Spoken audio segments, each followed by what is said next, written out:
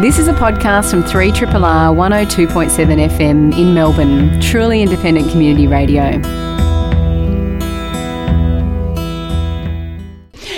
Journalist Adele Ferguson's investigations helped lead a reluctant government to call the recent Royal Commission into the banking and financial services sector. Her new book, Banking Bad, details the Royal Commission but also the decades preceding the recent banking scandals. The book's dedicated to those who choose not to stay silent. Adele this year was recognised with an AO for her services to journalism, and thanks so much for coming into RRR, Adele. My pleasure. And I wanted to start with your dedication to those who choose not to stay silent, as it's also where you end the book, highlighting that truth-telling is increasingly dangerous in Australia. How important were whistleblowers to your reporting on the banks and ultimately the calling of the recent Royal Commission? Oh, integral. Without the whistleblowers, we would never have had a Royal Commission, and we wouldn't have had, billions of dollars will be paid back in compensation in the next few years, and it's thanks to whistleblowers. When you're dealing with whistleblowers, particularly those who have worked for the banks or for other organisations in the financial services sector, how concerned were they about what might happen to them when revealing certain things to you? They're very nervous. Right now, they're incredibly nervous. So in one of the chapters in the book is a new whistleblower that had come forward before the final report into the Royal Commission had come out, who was feeling really disenchanted by the terms of reference, didn't include auditors and the conflicts and the coziness with the banks. And so I got sent a lot of documents. And then when we had the ATO whistleblower Richard Boyle getting charged with the equivalent of 161 years, that really created a lot of panic. And then you had, the raids by two news organisations, News Limited and also at the ABC. Yeah, it's really caused a chilling effect out there. Mm. And I mean, right at the beginning when you write about John Williams and the National Senator, who is a strong voice and was for calling out, sort of for sunlight to rain down on banking practice. He's someone you admire, and also who emailed 900 pages of evidence to you and linked you with a whistleblower. Maybe tell us that story. Tell us because that's kind of where you start a couple of decades ago. Yeah, that's right. This is the story with John Williams was 2013. He left a message for me to say, give me a call. A CBA whistleblower has contacted me and it sounds big. So I rang him up and he said, contact Jeff Morris, who is now probably the most famous whistleblower in the country. And Jeff at the time was suffering from post-traumatic stress disorder. His wife and kids had left him because he'd become a whistleblower inside the bank, but he hadn't spoken up publicly.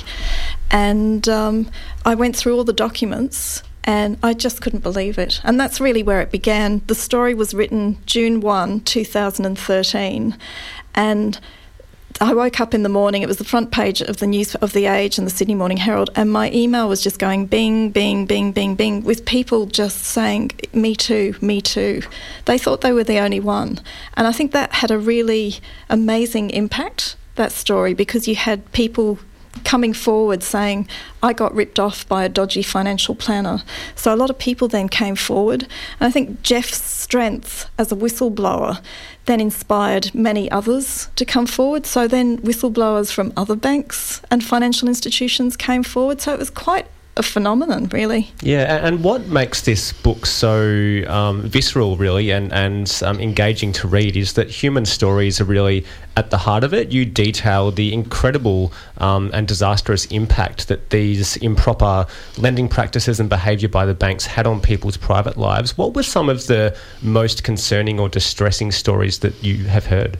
Oh, so one of them was, it was a man called Noel Stevens, who was a scaffolder, and he got a call from the bank, CBA bank teller, to say, come into the bank. He thought that they wanted to give him some advice because it was the trusted bank. So he goes in and they have a look at his bank account. See, he's only got $10,000 in it, doesn't own a house, doesn't own anything. So the only thing he really has is a life insurance policy with Westpac. So they convince him to transfer it to Commonwealth Bank's life insurance. few months later, he gets diagnosed with pancreatic cancer. I'll just go back a step.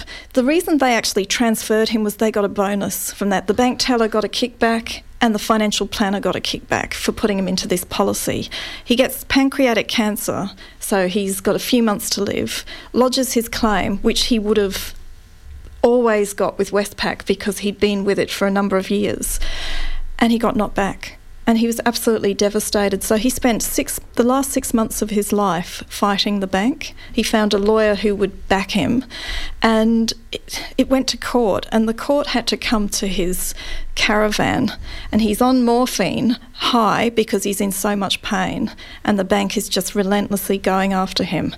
And then just before he dies, he wins the case. His daughter is preparing for the funeral, and the bank appeals it.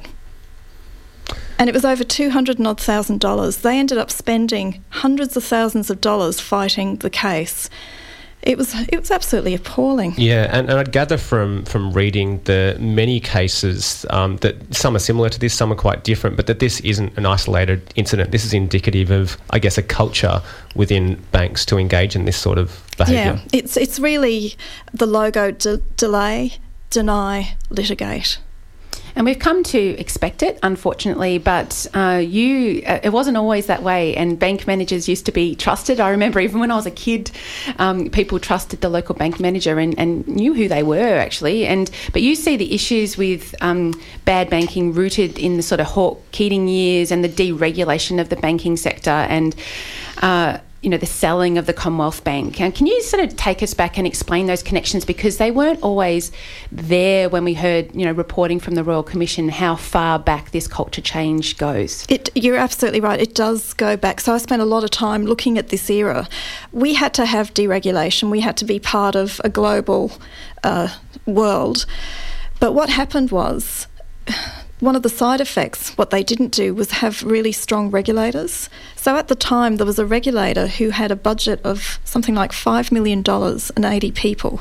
So you can imagine when the stock market crashed in 87, and it crashed for a number of reasons, and one of them, the banks got into real trouble because they'd just been spending and lending money to people who couldn't afford to pay it back, bankrolling entrepreneurs like Alan Bond, Christopher Skase, etc.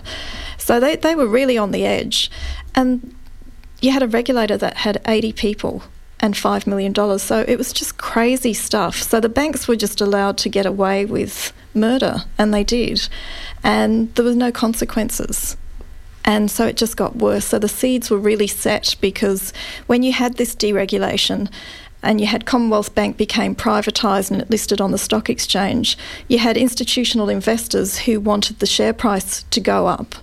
And you started getting bonuses and targets. So the whole staff, it all changed, that they started having to go after as many people as they could to put them in products. And if they didn't, they'd get whacked with a stick. And if they did, they'd get bonuses. Yeah, and you mentioned the regulators there, and I guess the lack of resourcing that would enable them to do their job properly. But there's, I guess, practices that they've engaged in that suggest some of the problems with the regulators goes even deeper than that, or is different from that as well. You cite one instance of ASIC, one of the regulators, amending a press release about irresponsible practices at NAB at the request of NAB itself. And that's pretty startling, that the regulator, at the request of the regulated, is changing what the nature of their investigation. Yeah, no, that's absolutely right, and that is what happened. So you started off with regulators that aren't funded properly, and then there are new laws created, but it's all about buyer beware, which is wrong. So what happened was the organisations which want to make money,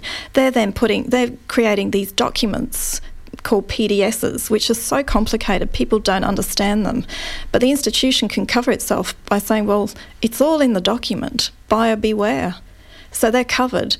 And then the regulators start to become a little bit too chummy with the regulated entities. And yeah, as you're saying, there were draft press releases. So if an entity did the wrong thing, the regulator puts out a press release and you read it saying, yep, this is what they've done.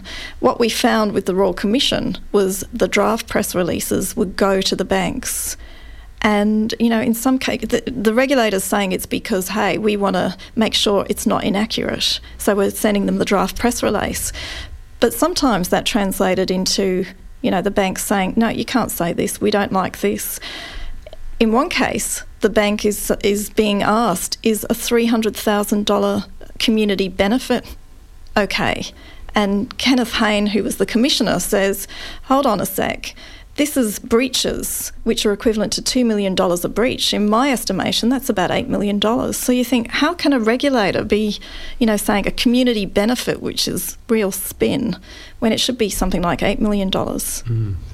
Journalist Adele Ferguson's with us, and we're speaking about banking bad. And of course, we can't cover everything in this book because it is it's beautifully written, by the way, and very human and but extensive as well. And I wanted to sort of highlight, though, that one of the people within the regulators that stands out in the book throughout really is Alan Fels, and he uses, under-resourced, okay, they were, but he uses the media to kind of shame banks and other institutions. Can you talk about his approach and why it was different to the way that I suppose the regulators were otherwise working? Yeah, that's right. So he was chairman of the Trade Practices Commission, which then became the ACCC, so the competition regulator. And it was just very different from the corporate regulator and the prudential regulator. It didn't have a lot of resources, but he was so canny. He knew that public shame can be just as powerful as anything. And so that's what he did. And he did it time and time again.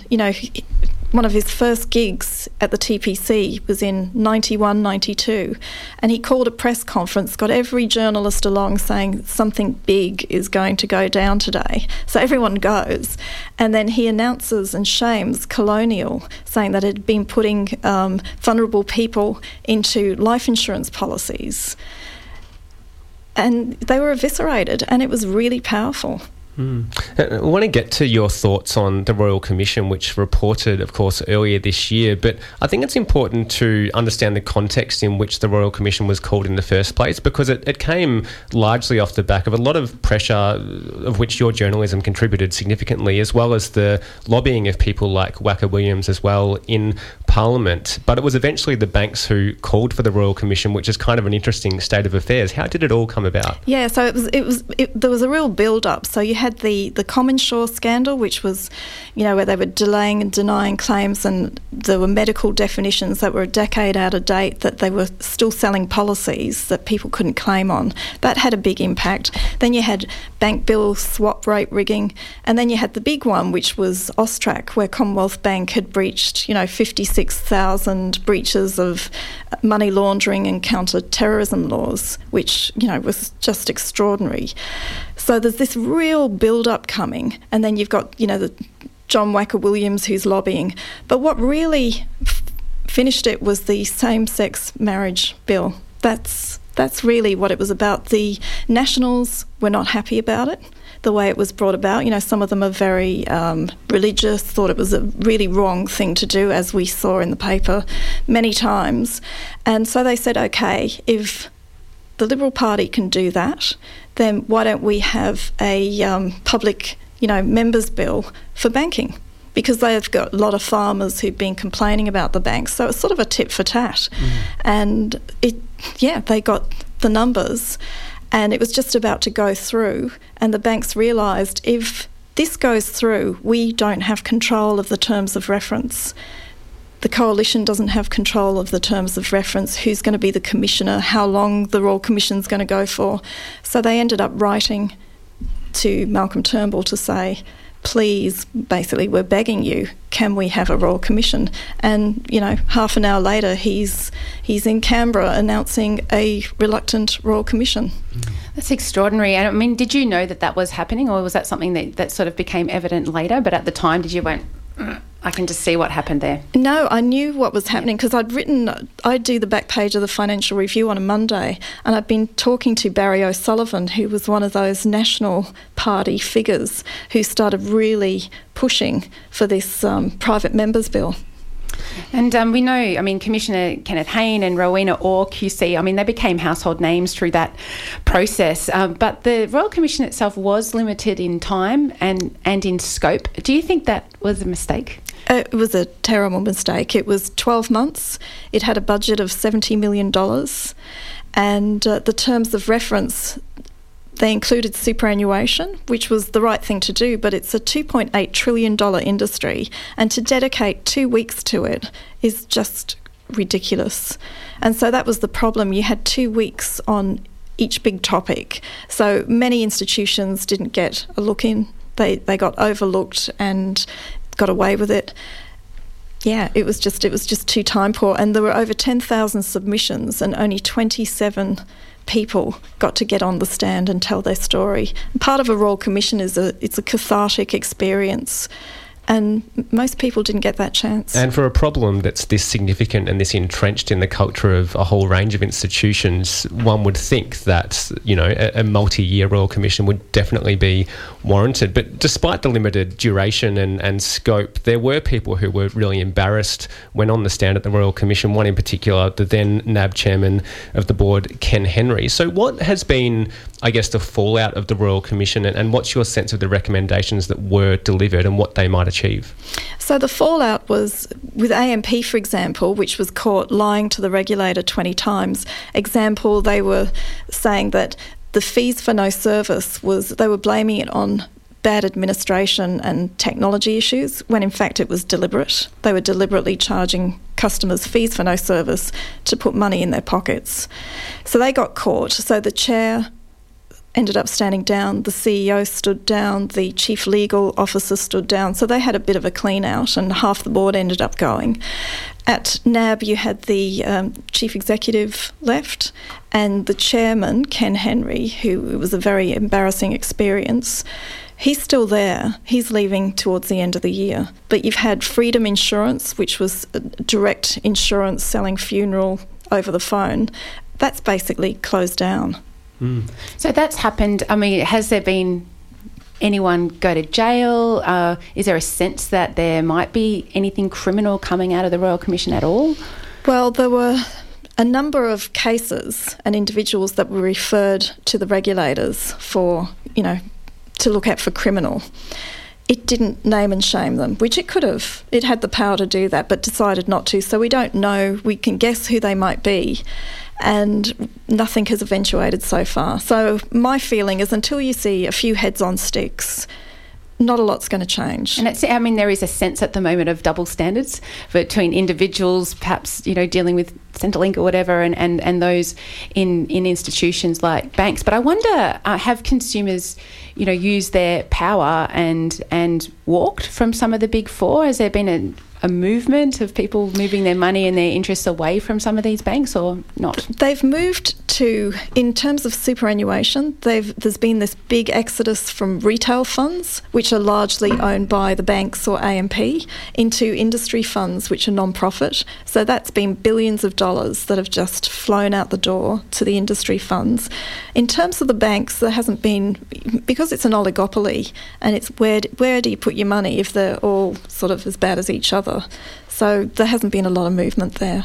Do you think anything can meaningfully change until banks and financial institutions change the practices of upselling products and, irresponsible lending and the bonuses and kickbacks that are received for signing people up to certain deals? Yeah, I think that's exactly right. Those things have to change, but also you've got to have regulators doing their job, because if they do their job and they start naming and shaming and putting people in jail for essentially stealing, not a lot's going to change. Mm. And you do detail that ASIC and APRA have the kind of twin regulators have started to try and strengthen their approach. Is this going to work? Are they going to be able to have the teeth that we need them to have? I really hope so. I do. I love that smile. And I suppose, we've got so many final questions, don't we? I can tell you want to ask a final question too, Dylan. But I wonder, the whole kind of deregulation of banking was about being internationally competitive and the banks being, big and significant here in Australia. Has that played out, or are the problems that we've had here in Australia repeated elsewhere around the world, or are we kind of a standout here that we've had such scandals in our banking sector? It's been a global phenomenon. If you think back to the global financial crisis, where you had the government had to bail out some banks in the US and in Europe. So yeah, bad behaviour has gone on. When there's a lot of money and people are, reliant on this, it's the lifeblood of the economy, you'll get bad things going on, and that's what happened. And that's why you need good regulation. Yeah, and I want to ask about your experience in reporting on this over many years, because you haven't shied away from tackling the wealthy and influential. Of course, you wrote a book on Gina Rinehart and have faced legal action that followed and all that sort of stuff. But you write about the issues you faced when reporting on some of these issues with somebody impersonating you, for example, and trying to tarnish your record, and also some shyness, if that's the right term, from some in the media from actually interrogating the banks and reporting on what's happening there. What's been your experience, and I guess what's the role of the media more broadly in shining a light on these types of practices? Well, really, that's the role of the media, is to shine a light on bad practices. With the fourth estate, it's so important. And there had been occasions in the past where some journalists who were looking at these areas were on the side of the banks. I remember when the Commonwealth Bank financial planning crisis scandal happened in 2013, and there were calls for a Senate inquiry. There were some journalists writing, "We don't need an inquiry. The banks are fine." Mm. And what about now that we've had the Royal Commission, it's kind of run its race, is there a concern that this might fade from the headlines and that the banks might be able to kind of, continue in a similar way as they have for many years? Absolutely. That is a real concern, and that's why everybody, including the public, have to be really vigilant about what's going on and speak up. Mm. And speaking of speaking up, what about whistleblower protections? Are you optimistic that we'll get change there to, I suppose, make sure that people feel safe coming forward with this information, because it doesn't have that feeling at the moment? In a way, I'm a little bit cynical. I remember they had a whistleblower inquiry. They had a set of recommendations which were terrific, where whistleblowers would be rewarded, you'd have a separate unit, etc., etc. Once they got passed into legislation, it was watered down almost unrecognisably. And that's the problem sometimes. You have these great reports, great recommendations, and by the time the lobby groups, etc., get in front of them, and that's the thing with whistleblowers, there's such a long way to go. And people don't like, in Australia we have this cringe factor of being a snitch. In America they have a whistleblower day celebration. It's very different in Australia. Well, thank you for coming in, and all the best with the book. It's called Banking Bad. Adele Ferguson has been our guest. She's a multi-award-winning journalist. You can see her on the telly, and you can read her work as well. And she's been looking at the financial services and banking sectors for many years, and her work really did help pave the way to that recent Royal Commission. Congratulations, and thanks for coming to Triple R. Thank you. And MIFF is in full swing with its reliably imitable selection of films, including Buoyancy, the debut feature film from Australian writer-director Rod Rathjen. And Buoyancy explores the plight of boys and young men exploited in Southeast Asia's fishing industry, which supplies much of the world's seafood. It's not a documentary, but does raise all sorts of issues about the reality of global supply chains and modern-day slavery. We've got Buoyancy director in the house, as well as supply chain expert Kate Skattang, who will be part of a panel discussion this Saturday after a screening of the film at MIFF. And welcome both, Rod and Kate. Thanks for coming in. Thanks very much for having us. And congrats on the film. Thank you. Dylan and I both have kind of got a little sneaky peek of it. Why did you want to tell the story? Oh, look, it's just a really important subject and something I wasn't aware of that was happening over in Thailand and Southeast Asia.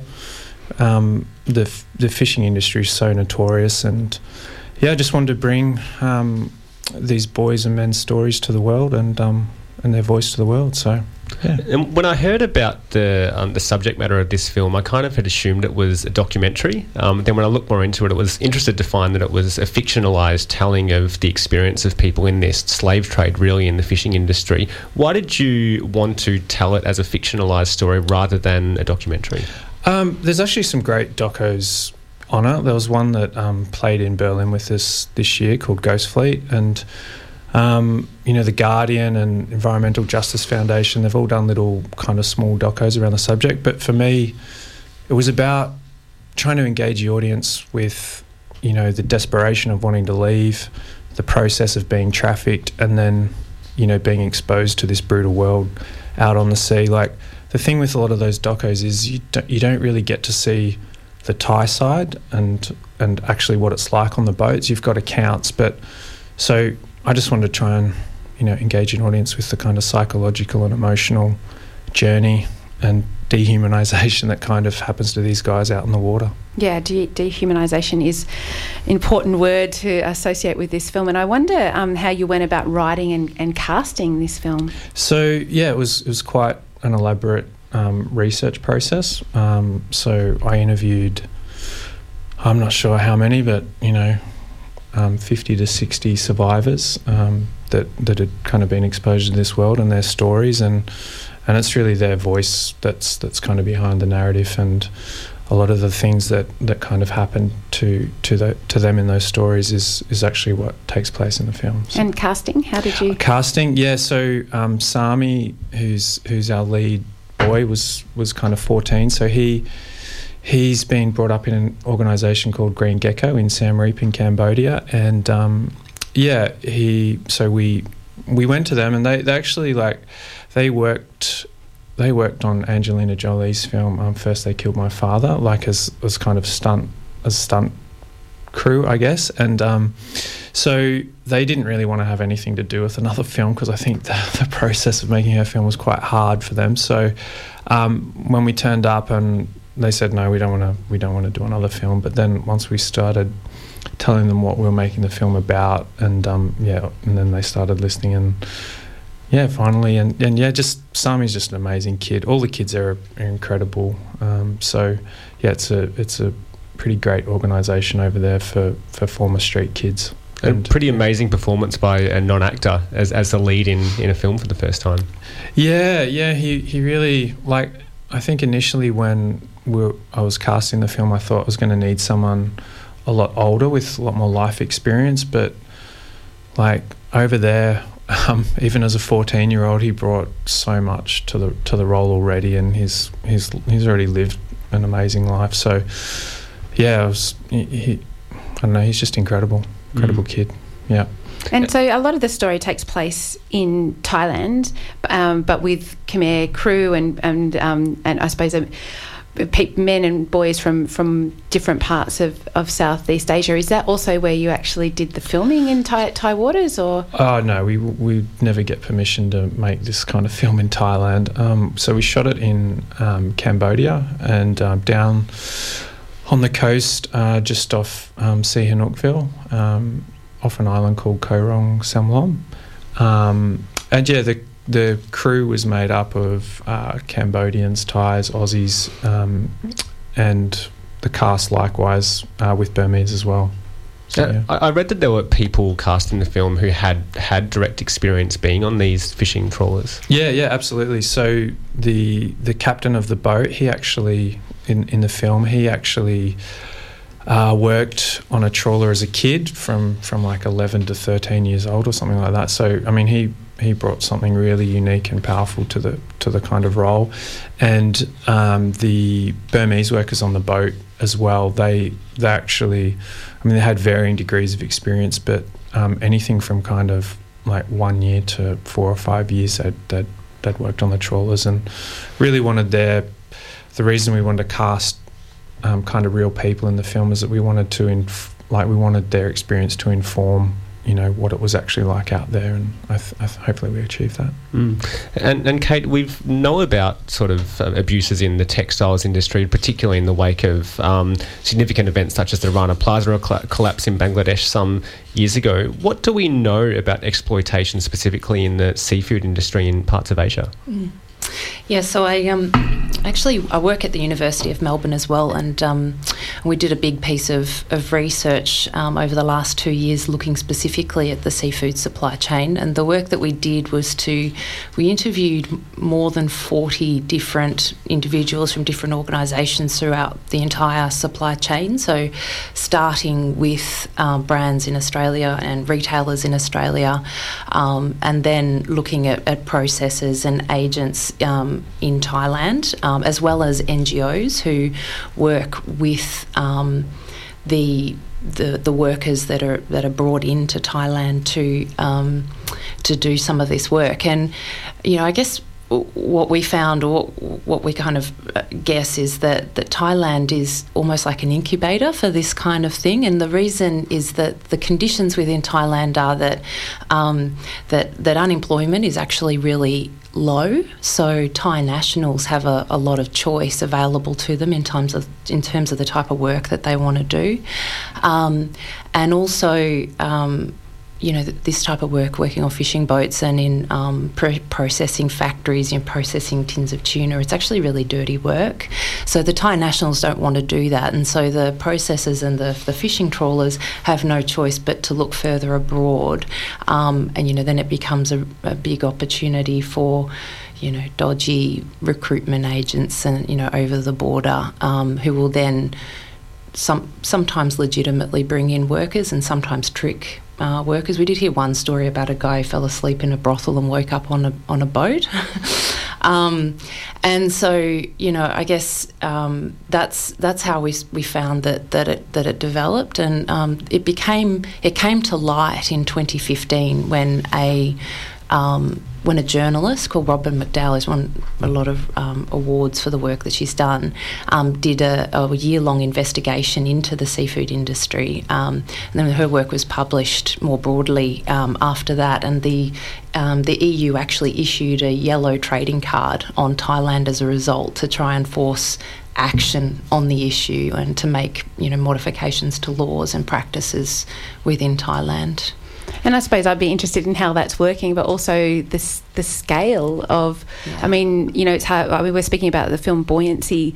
It's a fictionalised feature film that's screening at MIFF, and also Kate, who's speaking with us now, as part of a panel discussion about Beyond Buoyancy, International Slavery in Our Seafood. And I suppose it's be good to get a sense of how endemic this is in Thailand and the fishing industry there. Well, I think that people, when you go shopping in the supermarket, you have no idea how many of those products actually have been touched by someone who could be called a slave. And it's probably worth even understanding what slavery really means. And, I guess people think about, slavery in the US and, that it's all been abolished. But in terms, when we talk about modern slavery, we're talking about workers who have their freedom of movement taken away from them. And it can be through incarceration or through threats of violence, but not necessarily. What tends to happen more regularly is that a worker who's in a compromised situation in, remote parts of India or Cambodia, an agent will come to them and say, if you give me money, I'll find you a good job in Thailand or China or somewhere like that. And then that worker is then transported across the border. Quite often their identity documents will be taken away from them, and then they've got a really big debt that they need to work to pay off, and that's what holds them. And in particular in this industry, you can be physically held on a ship and not touch ground for a number of years, and that's made possible by boats moving out into international waters, and then trawlers will go out and collect the catch, drop off food and come back, and supply the ship, but the ship actually never touches land. Yeah, that's right. Without revealing too much about the film for those who haven't seen it, but that's essentially what happens to the main character in terms of being duped into working on a fishing trawler. He thinks he's going to work in a factory to earn sort of more money than he can working for his family, but then ends up on this trawler in terrible conditions. Was that experience indicative of the stories you heard from speaking to people? Yeah, pretty much what Kate was saying then about debt bondage over there is enormous. And the trick, a lot of the guys, most of the guys I talked to thought they were going to work anything from a pineapple factory to construction, but obviously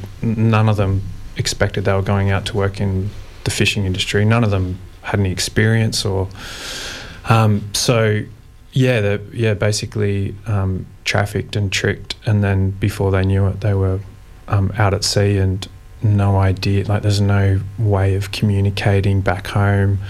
And you spend enough time out there and your family back home wonders if you're still alive. Like a lot of people we talk to, like families, they didn't know if their husbands, brothers, sons were coming back or what had happened to them. And the process of being trafficked and tricked was common, very, very common. And people start to go a bit mad in those circumstances as well. But I wonder, I mean, the examples of cruelty and violence and even murder that play out in your film, Rod, were they all based on stories you were told? Yeah. Because that is just, when I sort of was dawning on me, when I'm watching the film, I was like, oh my goodness, it's like people are, yes, dehumanised, but also worthless. Yeah. I mean, I thought it was initially when I started kind of framing the narrative, I thought, is this going to be an extreme version of what happens? And the reality is it doesn't even come close to what it's actually like for a lot of these guys. So, it's quite confronting. And, surviving these boats is like the guys that survived it are just, their stories are just unbelievable, unimaginable. I'm interested too to take you up on a point you were mentioning earlier, Kate, about the consumer knowledge about where products come from, where our food comes from, and that sort of thing. In this particular film, it's largely pet food that they're catching fish for, if I understand that correctly, from what one of the characters says. Do we know less about pet food and the supply chain of that compared to what we have for human consumption? Yeah, well, a lot of pressure is put on some of the seafood brands to be more transparent with consumers. So we interviewed a brand based here in Melbourne, and they've made a lot of effort in terms of tracing where their raw material comes from, mostly from an environmental perspective, because they started on that. The awareness about that started sooner, and now the social element's starting to emerge. And we asked them in the interview, why have you put so much work into transparency and looking at the environmental issues in your supply chain when some of your competitors haven't? And they said, well, it's quite simple, really. Greenpeace chained themselves to the roof and wouldn't come down until we signed an agreement to say that we would do it. So really just through pressure from some of the NGOs and through, I guess, exposure, there's been a push to increase transparency, and people have got a lot more of a connection to the food that they're putting into their own mouths, and maybe not as much when you consider pet food, but the supply chain is the same because they use the entire fish. We get the good stuff and then your cat gets the rest. So it's the same supply chain, and the issues are the same, and it's a really challenging thing for consumers, because if you walk into, I did it as an exercise one day with my the other researcher I work with. We walked into Woolworths and we looked at all of the tuna cans on the shelf, and every single one of them had some sort of a marking on it that said responsibly sourced or ethically sourced, dolphin safe or something. Yeah, dolphin safe. That one's the and what we'd call that greenwashing or marketing in a lot of ways. The only way to really determine if it's an ethical product is if it has an independent certification. In this industry, it's called MSC, or Marine Stewardship Council, but even that is environmentally focused and not socially focused. So here in Australia, we did have just passed legislation. You might be aware, in just at the end of last year, the modern slavery legislation, which forces not just seafood producers but all organisations who have a turnover of more than $100 million to make an annual report or statement on what they're doing to identify and eliminate modern slavery in their supply chains, and that is a big game changer. I mean, it doesn't have as much teeth in it as we would have liked, but what it does is it creates a level playing field. So when I talk about that brand before that made some changes because Greenpeace lobbied them. This now creates a level playing field and a level expectation for brands, even broader than just seafood. Is that just for Australia though? Is that the only country that could It's for organisations in Australia, but it's modelled largely on legislation that was put in place in the UK in 2015.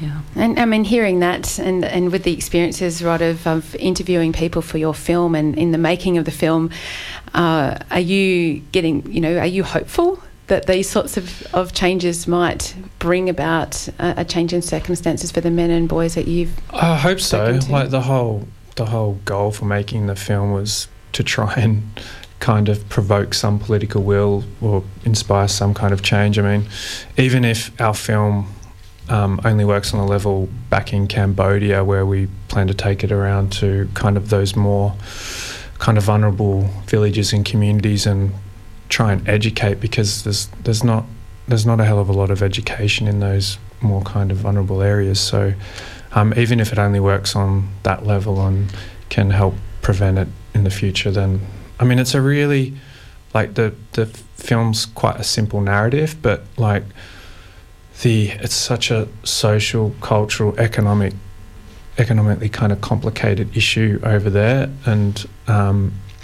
the solutions, it's got to come from, it's got to come from the kind of the top, politically based. Like, it's for actual change. I think that's where it's got to start. Well, I think so, but also, I mean, I did draw from the film the sense that, certainly the main character probably would have been better staying where he was, and not naively kind of thinking that where all those cars and bikes are going is where he needs to go to, and he wants to sort of see where they're all going or whatever. And I think that, again, it's hard to talk about a film without giving away some points, but this idea, he and a friend were going to take this journey, and the decisions they make at a really critical point really sets their future. I mean, pretty much all the guys that I interviewed regretted going, like they even though they weren't wealthy or were living under great conditions in Cambodia, they still regretted, going to Thailand because of the level of exploitation they experienced. So, unfortunately, it's not a great scenario for them, but And this is your debut feature, and it was awarded a prize at Berlin International Film Festival earlier this year, I understand, congratulations for that. Thank you. Do you have an eye for your next project yet? Are you kind of riding the wave of getting this one out there as much as possible? I do, but I can't really talk too much. It's so early in the process, and films can kind of fall over in a second. So it's like it feels kind of pointless talking about it. But working on a couple of things, and just like at the moment, just obviously enjoying talking about Buoyancy and bringing the voices of these boys and men to the world. So yeah. Well, thanks, Rod. Rod Rathjen is director and writer of Buoyancy. It's screening at MIFF, and we've been also speaking with supply chain expert Kate Skattang, who will be part of a panel discussion after the film when it screens this coming Saturday, and the panel discussion will be Beyond Buoyancy, International Slavery and Our Seafood. It looks like it's going to be an amazing afternoon over there at MIFF, but it's also screening a few other times. Yeah, this Friday at the Capitol, Monday, August 12th at Kino, and Thursday the 15th of August at Hoyt. So check out the MIFF website if you want to head along to one of those. Thanks both for coming in. Thanks for having us. This has been a podcast from 3RRR 102.7 FM in Melbourne. Truly independent community radio. Want to hear more? Check out our website at rrr.org.au.